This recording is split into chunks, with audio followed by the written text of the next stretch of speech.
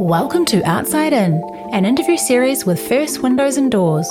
I'm Alice Lyons, editor of Homestyle magazine, and today I'm catching up with architect Brendan Gordon, who has given this coastal Mount Maunganui home a refresh that sees it fit succinctly with the environment. Hi Brendan, thanks for joining us today. We're here at a home you designed in Mount Maunganui.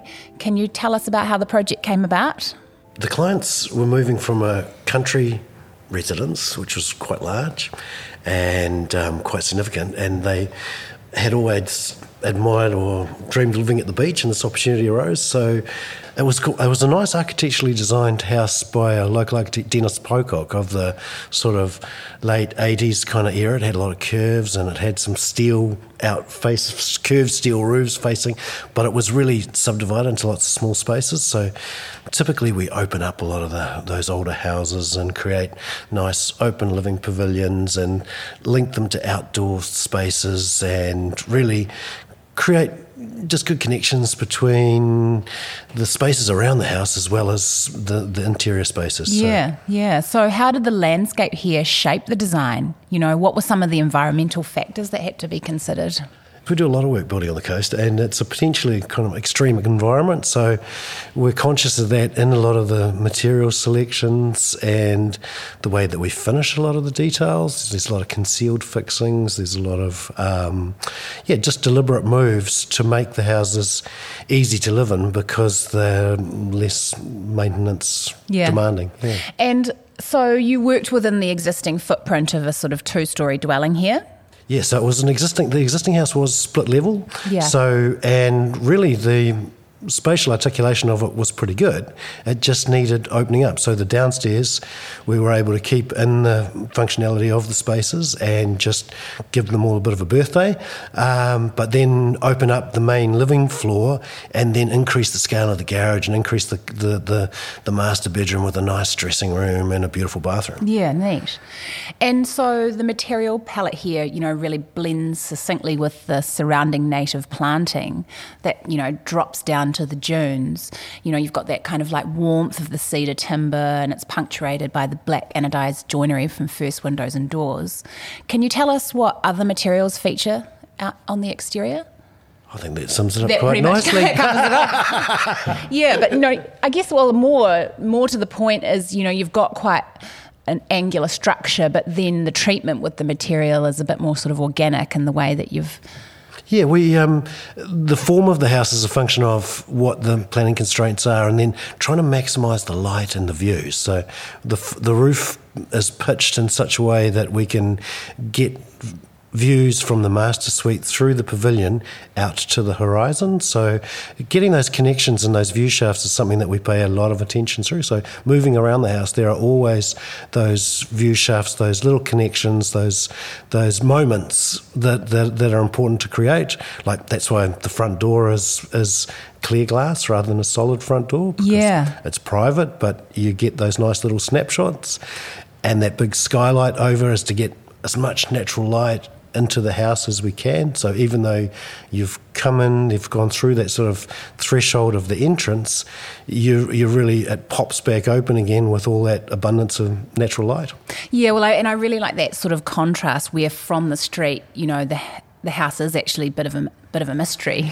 Exactly. Yeah. And that's it. It doesn't really tell you much, and that's part of, and a little bit of that is a nod to the original house that was here. Sure. It had that generosity to the street, that big setback, and that sort of didn't really tell you too much. And so with the new articulation, we kind of ran with that a little bit more, and then obviously the stone wall has a nice bit of permanence. You know, it's got that brutalist feel out there. It has, and it sort of it grabs the space and it holds the ground. And so as you come in, you almost want to give a little rub as you come past. I like those haptic details. Yeah, and then you tuck into the house, and then as you arrive in the main living pavilion, it really opens up to the beach and to the coast. And although it is, for intents and purposes, all intents and quite a public site, when you're inside the space, it feels quite private, and it feels quite having that solid, because you've introduced that idea of that big solid back wall, you have this degree of sort of comfort or this degree of protection. Yeah, that's it, protection. Yeah, so you've got this, split level floor plan here, and when you arrive in the interior at the open plan living area, it stretches across the front of the building where Metro Series stacker sliding doors open wide to the coast. But I really like how you sort of say there is that kind of push and pull between the privacy and being open. And it's always a juggle, and there are different techniques and ways of being able to, you obviously want to get as much aperture as you can, and yes, natural light and natural ventilation, but you do have to just sort of pay a lot of attention to the context in terms of who's where, and the more that you can just articulate those view shafts and sight lines so that you're not feeling like you're looked at, but well, as you can see here from the coast, you get that massive, you get all the way from the Mount down to Makatu Point. It's kind of nice to have the whole bay.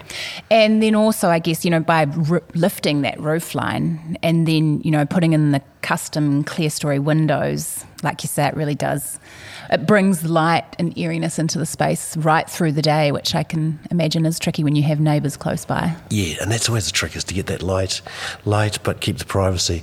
And it creates a nice natural hierarchy to the space in terms of the kitchen being more hunkered down. Yes. And then the dining is that intermediate traffic space kind of in the middle, but then the lounge has that bigger stud height and that nice sort of openness to it. So it's subtle, but it all kind of works, and as it should.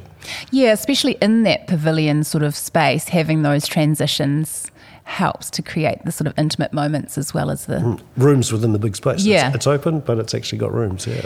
And how about the bedrooms and bathrooms here? Well, there's certainly an element of those feeling light retreat spaces, especially the main bedroom and ensuite. And it's amazing how, as you say, about the split level, that creates those natural separation between public and private spaces. And so the functionality works because there is that physical separation, even though it's not very far between. Yeah. And then, as you say, the bedrooms and the bathrooms are very special, and that's a credit to the client, and she had an amazing eye for detail and just curated the house beautifully, really, in terms of her selection of artworks and furniture, and just really dressed the house just beautifully. Yeah, yeah. Being able to kind of dedicate that upstairs zone just to the main suite, means that when you're there, it has a real feeling of openness too. You can transition between dressing room, ensuite, bedroom, yes, with that free sort of flow without feeling like you have to have it all shut off, which is pretty special. And there are a couple of little subtle things, like just keeping the flooring the same, that nice big wide oak 4-day flooring, the dark big wide boards, having that running through the stairs up through into the bedroom and even into the bathroom and the dressing room, and it's subtle, but it just links all of the spaces and blurs a lot of those what are otherwise very strict boundaries. Yes, and I really like just that the sort of consistency of the palette. You've got just some refined finishes, like having the brass, which is aged off with the patina in the bathroom's really lovely. Just those little surprises are nice, yes, aren't they? They are, and there's just that, as you say, stick to that really kind of minimal palette, just and set up that vocabulary and just work within that without introducing, but then having those little surprises is important. Yeah, as you say, with the brass and the little pops here, and even just that treatment with the marble. just having the sort of flat planes of it is quite lovely there, that you come around the corner and you get there, and then there's freestanding bath, and it just it's a pretty neat spot. It has, as you say, the marble just gives it that little there's an honesty to the materials. That's what I like about the cedar, and that's what I like about a lot of the and even the oak with the flooring and things, is it's although there's a lot of white in the house, which keeps it nice and gallery, and so you get some nice light plays with that, with the louvers and things around the outside.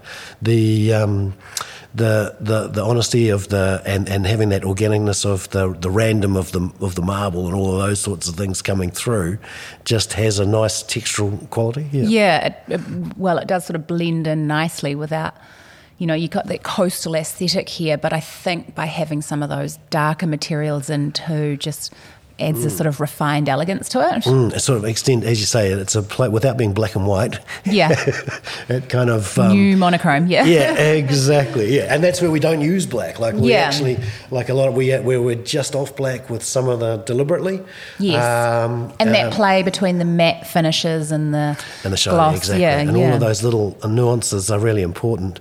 But it is, I mean, it does. I think it sits nice and contextually with the dunes and the seagrasses, and we're able to sort of, as you're coming back to your point about landscaping, is it's nice to sort of blur those boundaries and to extend into the dunes and link to the neighbouring sort of planting. So with the upstairs living, I guess it's sort of like while most of the living does happen above the landscape, you know, there's also some really great outdoor spaces here that you can relax in too. Like, what was some of the intentions there with the ground floor?